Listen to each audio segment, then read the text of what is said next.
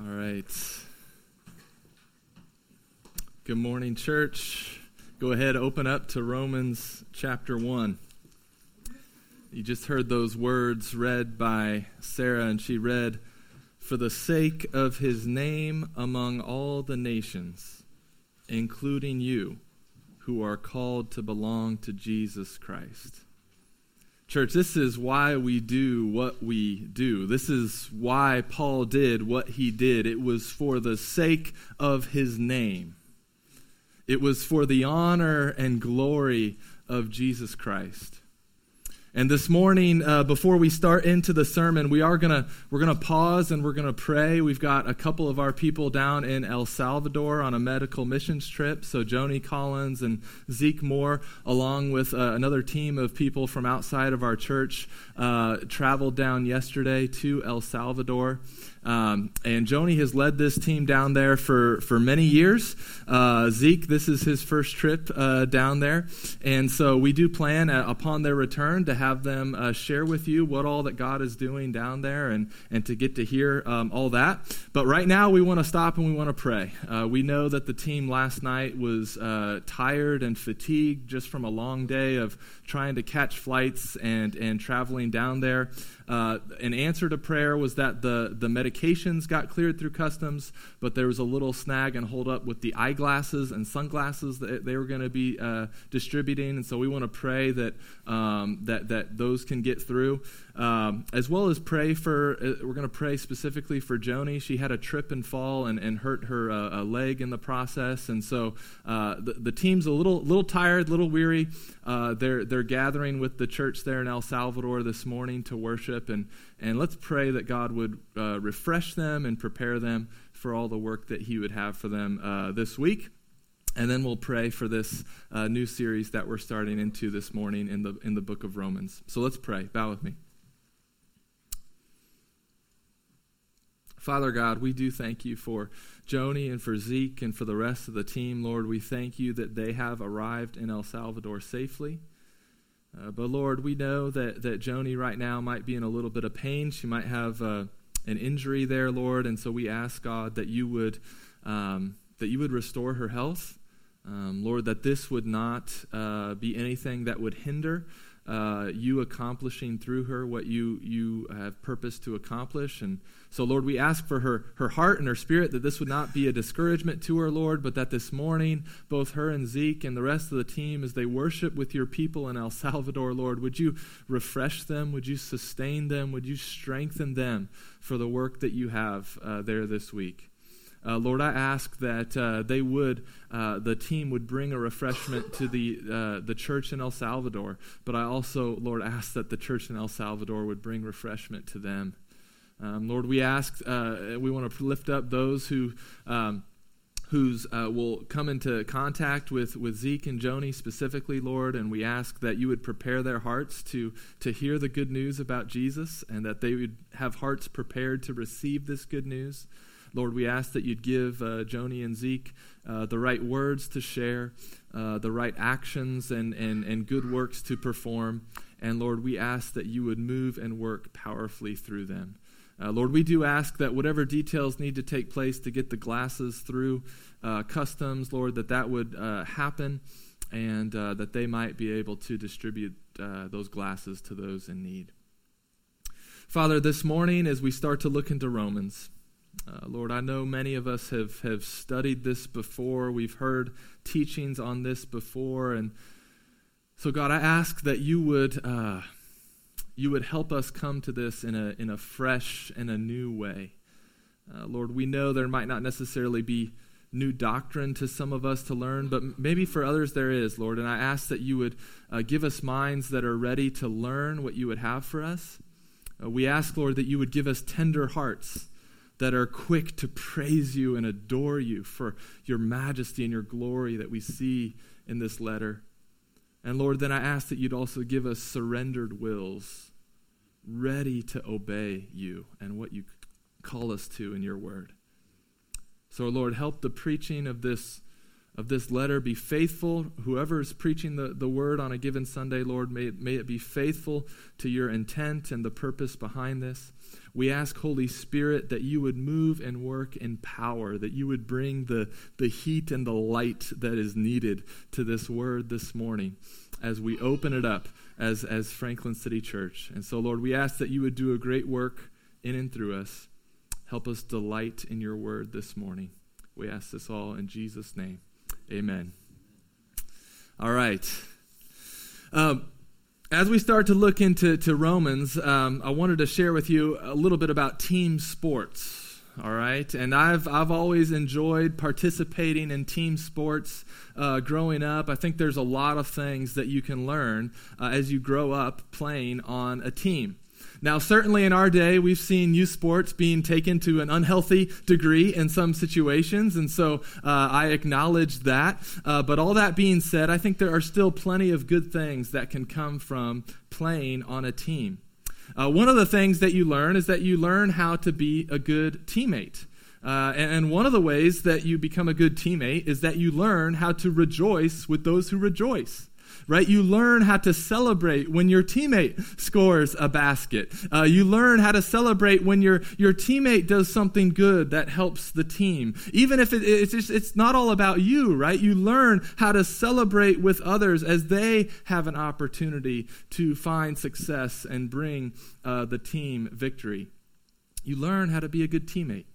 And in being a good teammate, you also learn how to weep with those who weep. Right? You learn how to put your arm around a teammate who's maybe just gotten injured and has to sit out. You learn how to come alongside a teammate who's just missed a game-winning shot and just feels like the world has come crashing down on him. Right? Or you get to run over and help a teammate when they fall to the ground. That's one of my favorite things about watching sports is I love to see the guys who run over to pick up their teammate off the ground. But one of the other great things about playing on a team is that you have the opportunity to experience the joy and the freedom that comes from playing for something bigger than yourself. There's joy and freedom in that. Good coaches, right, they'll say, you play for the name on the front of your jersey, not the one on your back, right? You're playing ultimately for your team or for your school, not just yourself. And so it becomes very glaringly obvious to spot a bad teammate, right? Someone who's playing for the sake of their own name and not the team. What you'll find that someone maybe has had a bad game, but their team is still winning, and they're just pouting around and just kind of kicking the ground and feeling sorry for themselves that they've had a bad game. And you just want to shake them and say, hey, no, look, your team is winning. Your team, we're winning. And it's so sad, and I'll be honest, I even get a little upset when someone who is maybe having a bad game, but their team is winning, and they're just down in the dumps. And so I really did have to control my emotions in coaching 6 to 8 year olds this past winter in basketball, right? Come on. Don't be discouraged. Don't be defeated. Your team is winning. They might tolerate that sort of thing on the orange and red team, but we're playing for the glory of the blue team, all right? And we're going to be good teammates. We're going to celebrate the success of the team. But man, how sad and discouraging and just it is to see someone be defeated all the while their team is winning. And you see, it's even sadder when we live this way as Christians. Because as Christians, because of God's grace, His undeserved favor, we've been called to take part in the victorious life of Jesus. And yet, how many of us sit in discouragement? How many of us pout? How many of us sit enslaved to our own goals rather than enjoying living for the ultimate goal of the team? How many of us are still living for the glory and the fame of our own name instead of the glory and the fame of Christ? And church, if that's you, you are missing out on the joy and the freedom of living for something bigger than yourself. Look with me at Romans 1, and we're going to look at verse 5. We'll go back through all the verses, but start with verse 5, because verse 5, it says, "Through whom we have received grace and apostleship to bring about the obedience of faith for." Stop at that word "for." If you like to write in your Bibles, underline or circle that word "for." You see, when you come across the word "for" or "because" in God's word, that should cue you in that you are about to see the reason for something. Right? This is oftentimes the why of what is being said, right? And so when you see "for" or "because" and it's being used as a conjunction, okay, know that the why is about to be answered. The purpose is about to be stated. And so we're going to walk through these verses one by one, but I want you right from the start to see the why. To see the why. And Paul writes that it's all for the sake of his name among all the nations, including you. It's all for the purpose of the glory and the fame of Jesus Christ. All right, so we're starting into Romans this morning, a new book of the Bible, and see, right from the start, we need to understand that all of Romans, in fact, all of the Bible and all of life are ultimately about God. It's for the sake of his name. If you come into Romans thinking that it's all about you, you're going to miss some things in Romans. If you go through life thinking that it's all about you, you are going to miss some things in life. And so instead of having one big kind of intro to Romans Sunday, where I give all the historical context and setting and explain, the city of Rome and start all into that, I'd rather just give a little bit of intro and then proceed and kind of continue to come back to the intro context as we go throughout the series. Because we're probably going to be in Romans for about a year. And I imagine both you and I, 6 months from now, are going to forget an intro sermon with all the historical context, all right? So I'm going to give a little intro, and then we're just going to jump in, and we'll keep coming back to historical context and all of that. In fact, I'm even going to save why we're titling this series Righteousness Revealed and how we're going to outline it, and I'm going to save that actually for next week. We're going to quickly get into the Word. But here's a couple of things you do need to know about Romans before we jump in. First of all, it's written as a letter, all right? This is a letter. It's written by the Apostle Paul to the church in Rome, possibly a group of house churches in Rome. We don't know exactly how the church in Rome was planted. Many think that possibly on the day of Pentecost, there were people from Rome there who heard the proclamation of the gospel, saw the Holy Spirit poured out, and they took that good news back to Rome, started gathering together, and churches were formed. So we don't know exactly how this church was formed, but we do know that Paul didn't plant it. Paul didn't plant this church, which is why his introduction is going to be so long in Romans versus other letters that you see in the New Testament. Something else that we know about the church in Rome, we know that they was made up of both Jewish and Gentile Christians. And this is going to be one of Paul's main themes later on in the letter, is explaining how this should work if both Jew and Gentile have now become one in Christ. How does this work? How does this play out? And we'll see that through that, Paul wants there to be unity in the gospel. Paul wants them to be united in living for the glory and the fame of Jesus. He doesn't want to see 2 separate people, 3 separate people. He's bringing them together. He's showing us how we are now one in Christ. He wants unity in the church. And this is one of our main desires here as well. We want unity in this church. We want to be united in the gospel. We know that Paul writes this letter probably from Corinth. And so let's go ahead and put the map up here.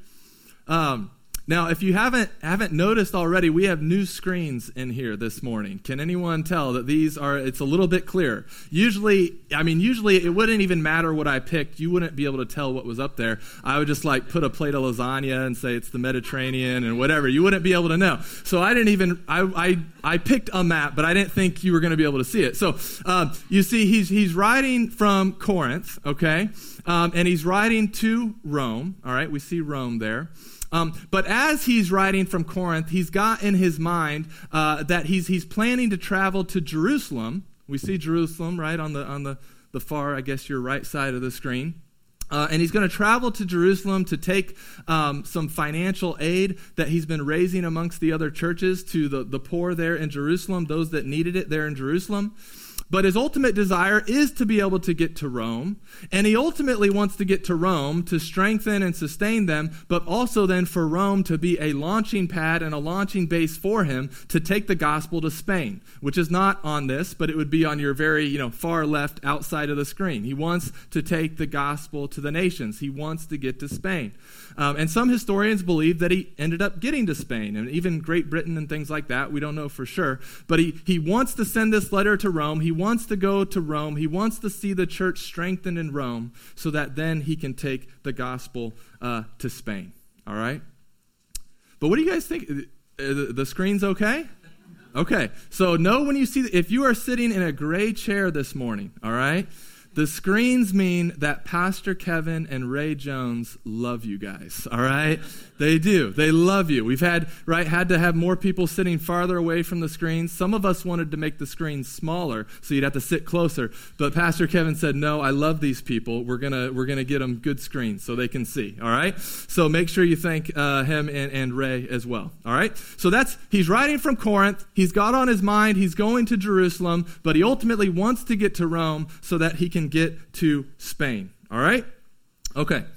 He's trying to take the gospel to the nations, right? He's seen it spread all around the eastern part of the Mediterranean, but now he wants to take it west. He wants to see the gospel proclaimed in Corinth, where he's at. He wants to see the gospel proclaimed in Jerusalem and in Rome and in Spain, so that all people might be saved from living for the glory of their own name and might experience the joy and freedom that comes from living for the glory of Christ.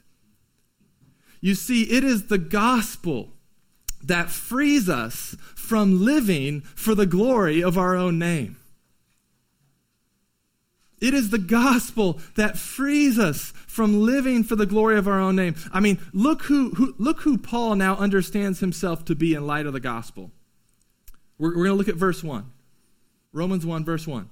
Look at how he introduces himself to people that he's never met before. Now, I don't know about you, but when I introduce myself to people I've never met before, I want to make sure they know that I've read a lot of books and I've got things figured out and together, right? Trying to present yourself as best you can to someone who doesn't know until they can kind of figure out that, you really don't know what you're doing either. And, but that's not how Paul introduces himself, right? I mean, he could have introduced himself saying, I'm a Hebrew of Hebrews, Pharisee of Pharisees. I trained under this guy. I'm knowledgeable in the scripture beyond comparison.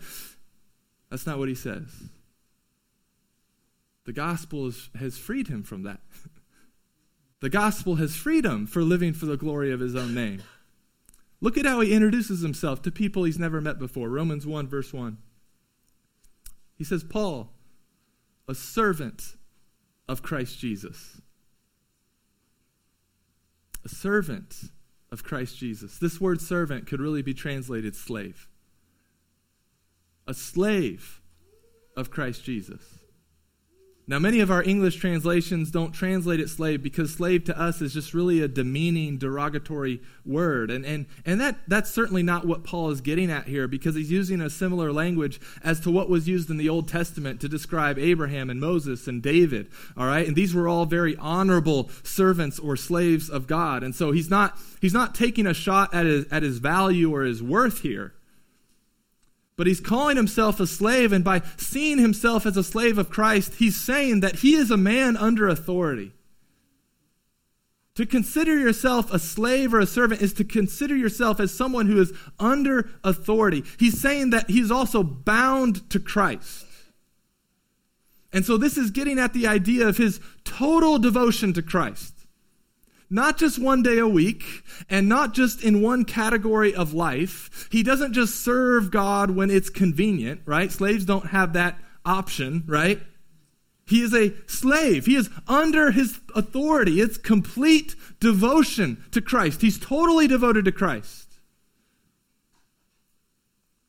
But he doesn't seem sad or upset about that. He knows that it is total devotion to Christ that brings joy and freedom. You see, we live with a God-given desire for freedom.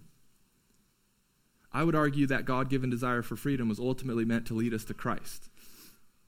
And yet we look for freedom in all the wrong places and think that true freedom comes when we are under no one's authority, when we are finally bound to no one else except ourselves, and then and only then will we be free. And sadly, this is just not true.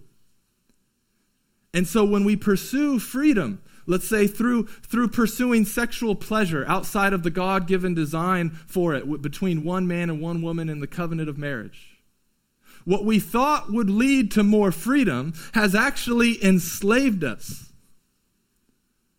And now we find ourselves to be a people and living amongst the people who are enslaved to sexual pleasure. It, in fact, is one of the things we identify as. We pursue freedom through all other avenues except through Christ. We pursue freedom through pursuing financial gain and possessions because we think in acquiring more of them, that will make us more free and less dependent upon God and others. And so those things that we think we possess sadly end up possessing us, and we become people who are then enslaved to money and possessions. We also pursue freedom through acquiring more power, control, or knowledge. Because we think that by having more power, control, or knowledge, that then we will be able to control and protect our freedom.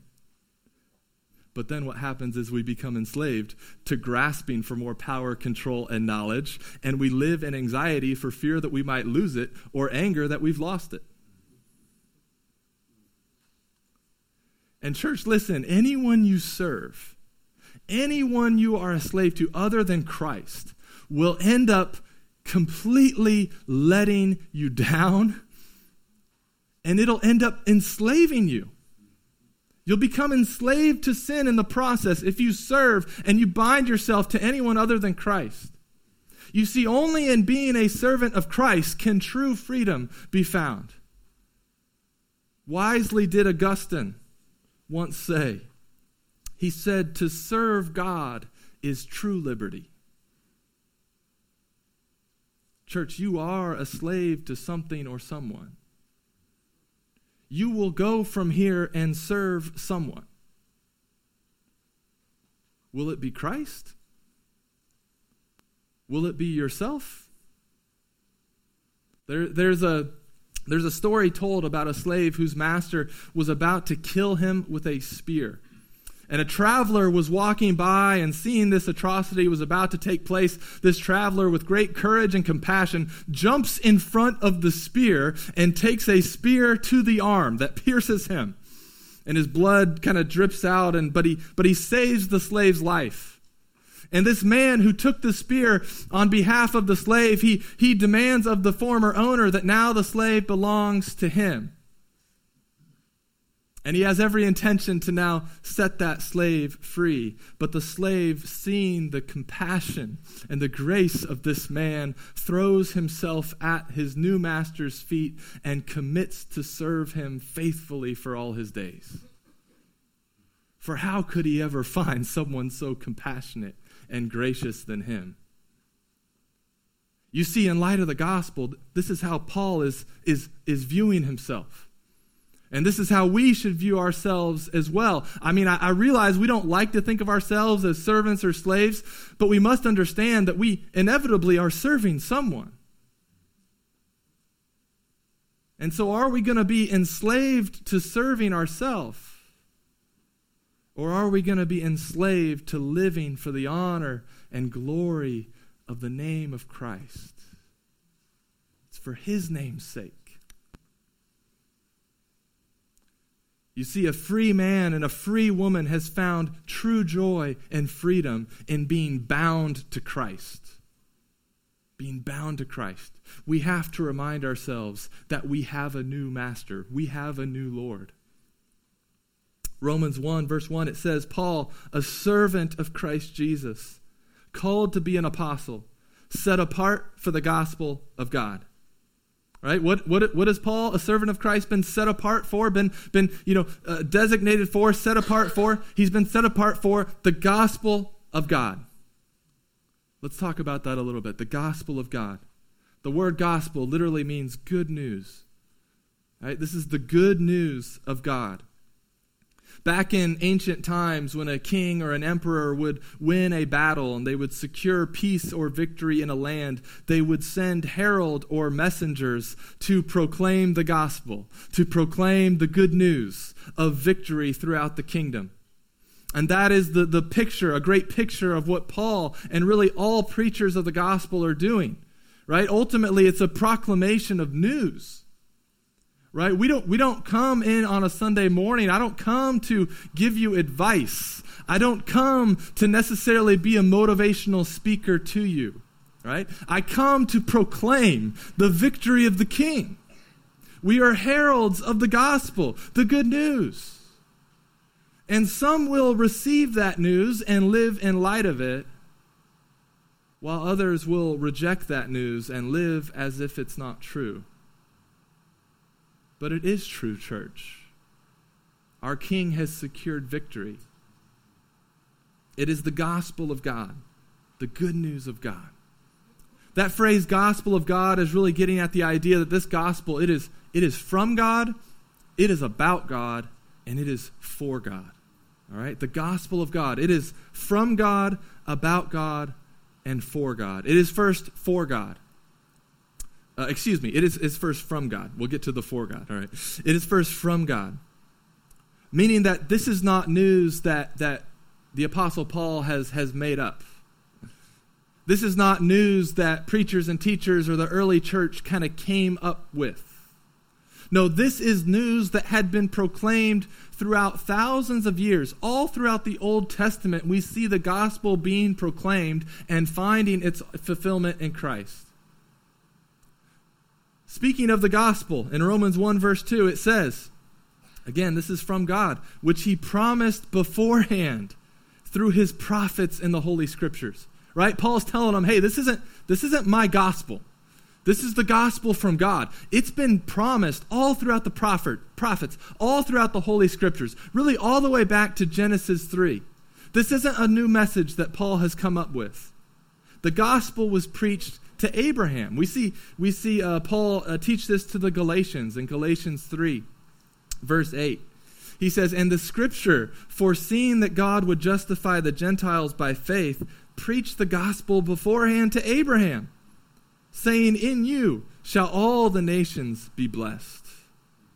So Paul's trying to tell the Romans, hey, this isn't some new teaching, right? And this ultimately isn't from me. This is from God. This is from what he's been talking about all along in Genesis 3 when he said someone's going to come crush the head of the serpent, when he told Abraham that through him all the peoples of the world were going to be blessed. Like, this gospel has been being preached all throughout the years and years and years, and now we find its fulfillment in Christ, and now this righteousness is revealed to us through the person and work of Jesus Christ. But it's not something new. It's good news, but it's not new news. The gospel is from God, not from men. It is from God. The gospel of God is also primarily about God, which really kicks against our human nature a lot. We like things to be about us, all right? But the gospel is actually mainly about God. And it is centered on the person and work of Jesus Christ. That's where Paul goes in Romans 1 now, verse 3, right? This is from God, and it's primarily centered about him and about the person and work of Jesus Christ. In verse 3, he says, concerning his Son, who was descended from David according to the flesh, and was declared to be the Son of God in power according to the Spirit of holiness by his resurrection from the dead, Jesus Christ our Lord. You see, the good news of God is all about Jesus Christ. Right? The gospel is not truly proclaimed if Christ is not proclaimed. The gospel is not fully, I guess, maybe proclaimed if Christ is not proclaimed. Who Paul says here is the descendant of David. And that phrase, the descendant of David, it's a very clear reference to him being the Messiah, him being that promised king that was to come and rule and sit on David's throne forever. Right? He was fully God who took on human flesh, who suffered and died in our place as a sacrifice for our sins, and then was raised from the dead and ascended back to heaven and is now seated on his throne. You see, what Paul here is getting at in verses 3 or 4 is really not even so much the two natures of Christ, him being fully God and fully man, which that is a true doctrine. It's taught elsewhere in Scripture. But that's not primarily what Paul is getting at here. What he's getting at and trying to teach us are the two stages of Jesus' ministry.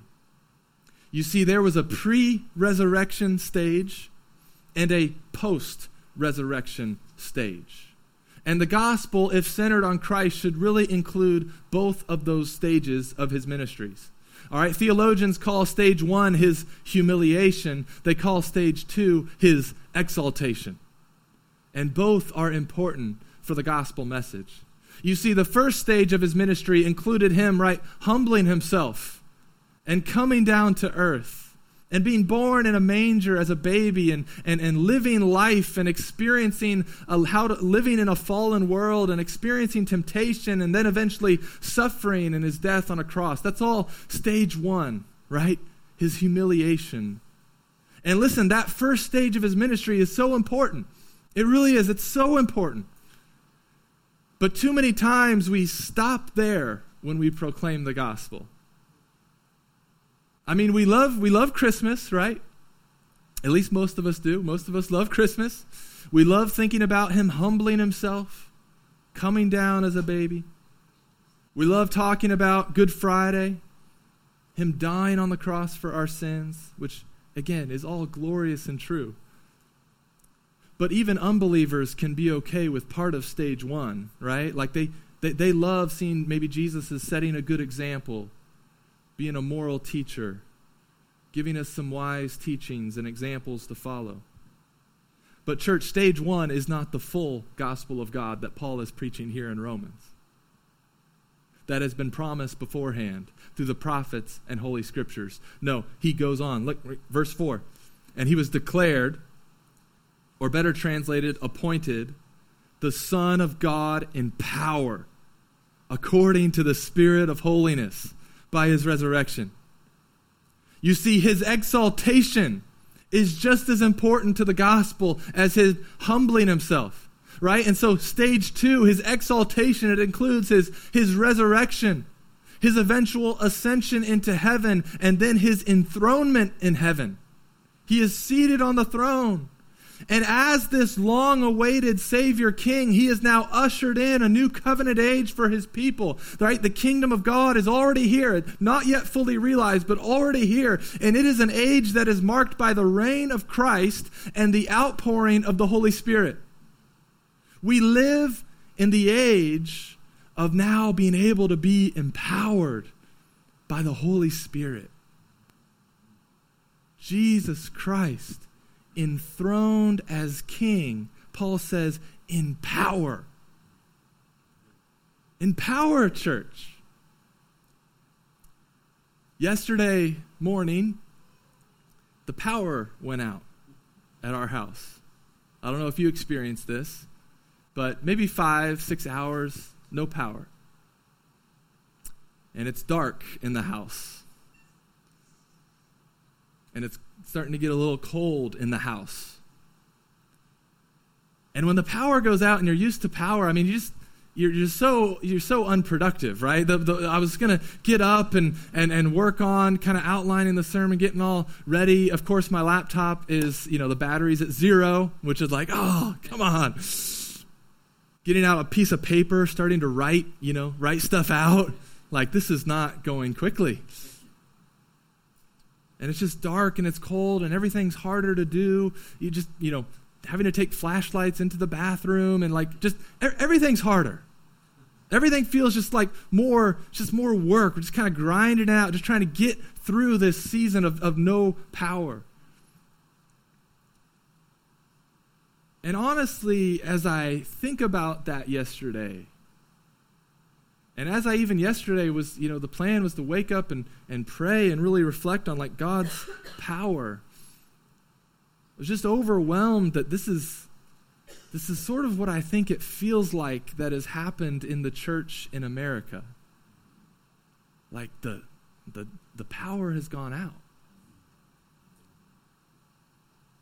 It just feels a little darker, a little colder, a little like we know Christ is still king, but it's just harder to do everything. Things aren't just happening. And I think we've forgotten where the power comes from. But there's hope. Because we still live in the age of spiritual power. We still live in the age where Christ is on the throne and the Spirit is poured out. And you see points in history where Christians realize they've forgotten that the generator is in the prayer closet.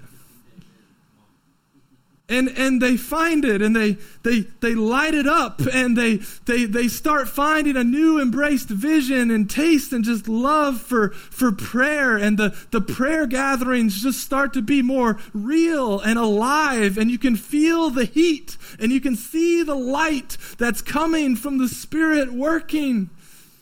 And church, I'm telling you, that's happening here.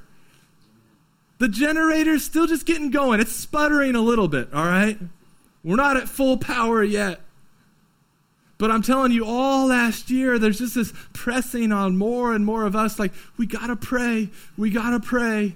We got to gather more. We got to pray more. And so whether it's on our own in our prayer closet, whether it's in our city groups praying, whether it's here on a Thursday morning praying together, listen, church, we're praying for God's power, for the heat and the light. And I want to invite you to join in on that with us, because Christ is still on the throne and His Spirit is still at work. But have many of us forgotten where the true power comes from? It does not come from slick systems and strategies that we have into place. I think we see those are all failing. Those are going down. But where does the true power come from? We must, as we preach the gospel, remember the exaltation of Christ. It's good to remember and celebrate that He did humble Himself and was a baby in a manger. I'm all for that in the month of December. But listen, He's not still a baby in a manger. He's not still getting spit on and beaten up by Roman guards. That's not happening right now.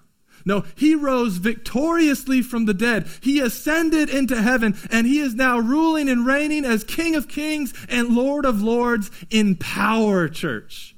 In power. The gospel proclamation is that Jesus won. He won. And by God's grace, we are called to belong to Him. All authority in heaven and on earth has been given to Him, and He will reign until all His enemies have been made His footstool. And oh, how wonderful that gospel message is. Oh, how glorious that our suffering Savior has now become our exalted Lord. Yes, preach our suffering Savior, but preach our risen and exalted Lord. The gospel is about God. It is centered on the humiliation and exaltation of Jesus Christ. But not only is the gospel from God, not only is the gospel about God, the gospel is for God. Look at Romans 1, verse 5. Through whom we have received grace and apostleship to bring about the obedience of faith for the sake of His name among all the nations, including you who are called to belong to Jesus Christ. You see, this is the glorious result of the gospel of grace going forth. It is going forth to bring about the obedience of faith for the sake of his name. The obedience of faith. Let's talk about that phrase for a second. The obedience of faith. In that phrase, Paul is trying to communicate that there is an obedience that should flow from true faith. Right? That there is a fruit of obedience that will be produced from a true root of faith. Martin Luther, who once said, he says, "We are saved by faith alone, but the faith that saves is never alone." We will preach, saved by God's grace through faith in Christ alone, grace alone, through faith alone, in Christ alone. We will preach that all day and every day. But as we preach that, we recognize that the faith that saves is never alone. There is the fruit of obedience that will come from the true root of faith. You see, our salvation is all by God's grace alone. It's all his undeserved and unearned favor. There's nothing we could do to earn it. It's all through faith alone in Christ alone. There's no amount of good works that will get us to Christ. It's only through trusting, relying, and depending upon him alone. But a true faith in Jesus Christ will lead and overflow into a life of obedience and service to him. Because when you realize that Jesus is Lord, then you inevitably must stop living like you are.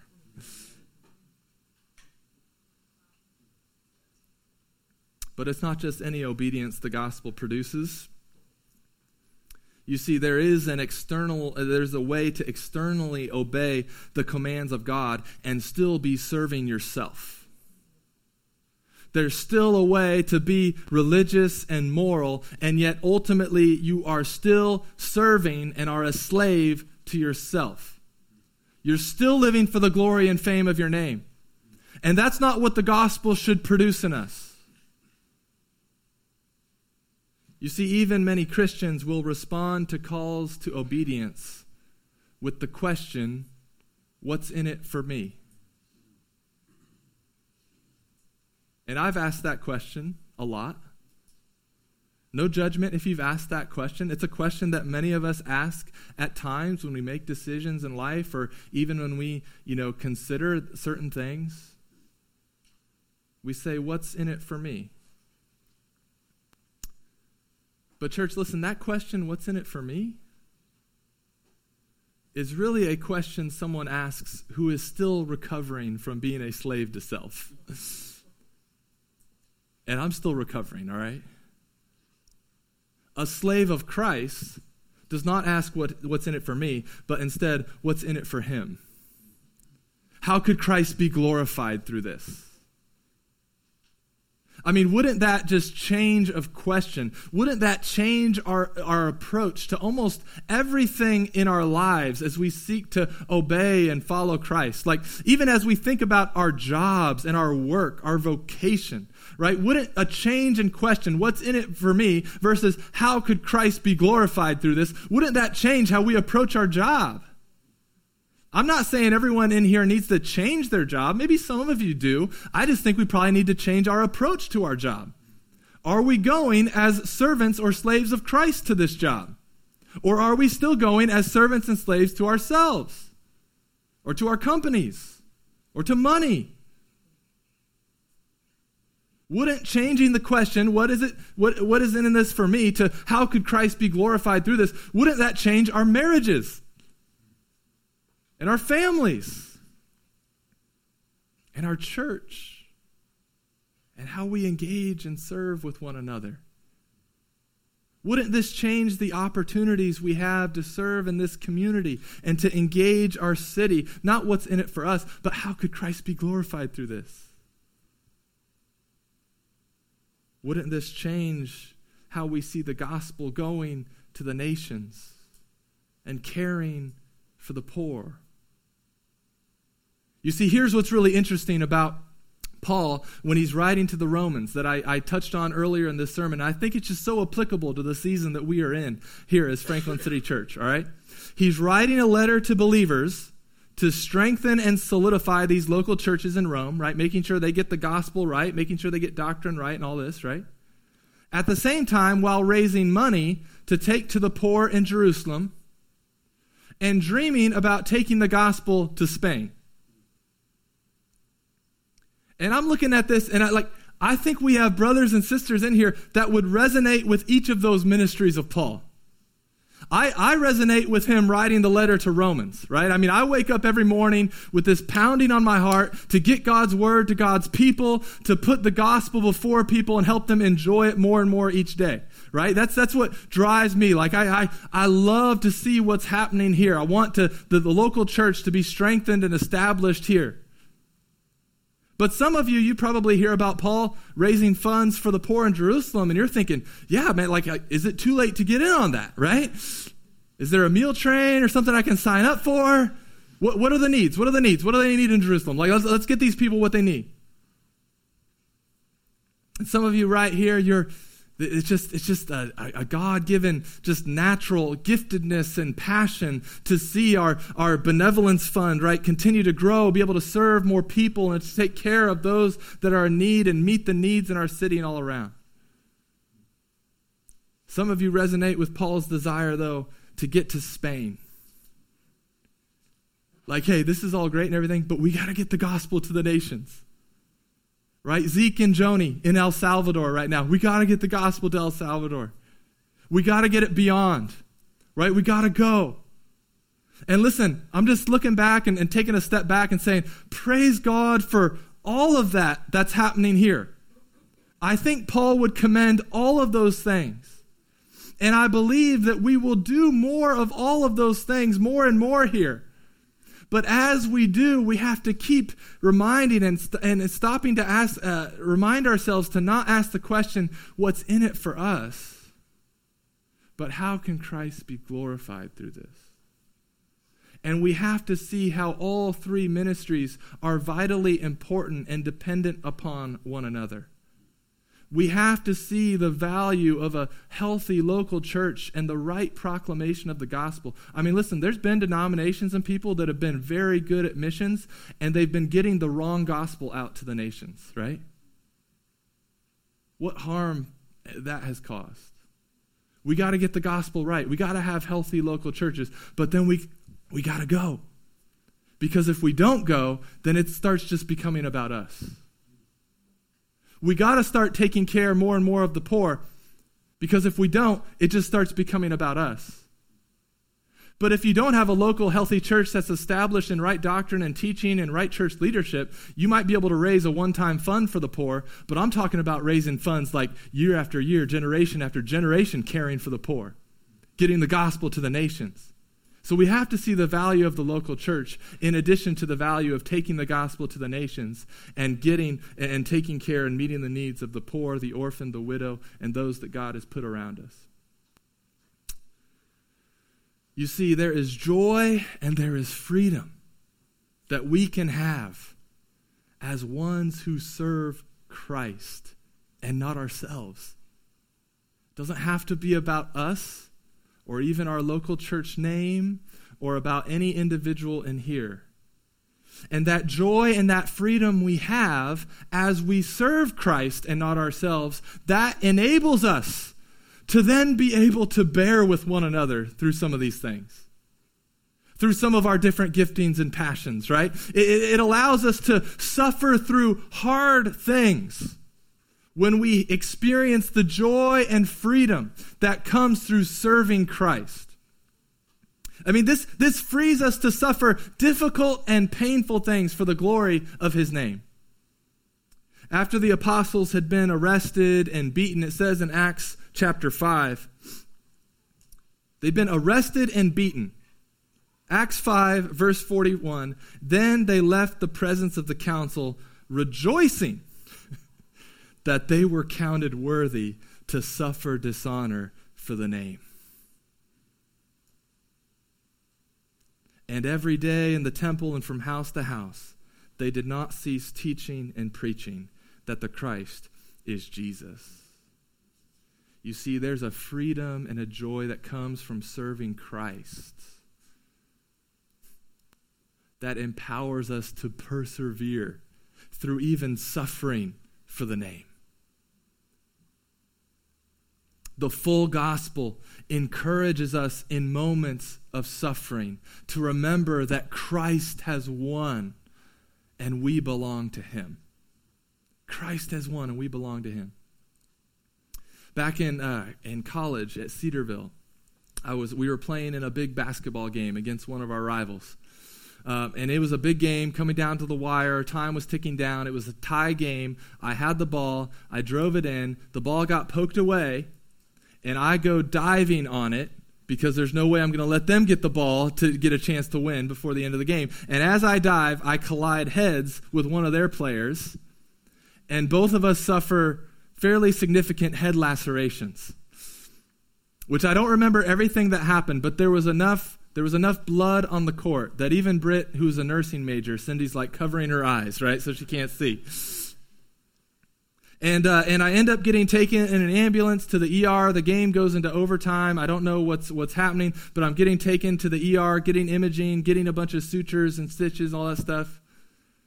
And after all the kind of cleaning up of the game went on, and finally the result came in. And as my head is getting sewn back together, I think it was Britt who comes in with the good news. She says, "We won." And I'm telling you, that really lifted my spirit. I know not everyone in here likes basketball. You can't relate with me on that. But that really lifted my spirit because in the moment, like, things didn't look too good for me, right? I'm at the hospital. My head is getting sewn back together. My teammates are not around. Like, I'm in pain a little bit. But I'm telling you, there was joy and freedom in playing for something bigger than myself. And the team that I belong to won. And so as we think about Acts 5, how could the apostles rejoice when they suffered for the name? I think that gives us a little bit of a picture, church. And so this is how we then go encourage one another with the gospel, even through trials. This is what we go and tell one another when we are in pain, when we're alone, when we have wounds, when we suffer for the name of Christ, when we're imprisoned, when we lose our jobs, when we lay in hospital beds, maybe on the verge of death, we come to one another and we remind each other, Christ has won, and we belong to him. Christ has won, and we belong to him. Do you belong to him this morning? Can you say that you are a slave or servant to Christ this morning, or are you still a slave to self? Christ wants to free you this morning. He alone, as the risen and exalted Lord, he alone has the power to do it. And so may we turn from living for the glory of our own name and instead experience the joy and the freedom that comes from living for the glory of Christ. Church, Christ has won, and we belong to him. May we enjoy that this morning. And may we live for the sake of his name. May that be why we do all that we do. It's for the sake of his name. Let's pray.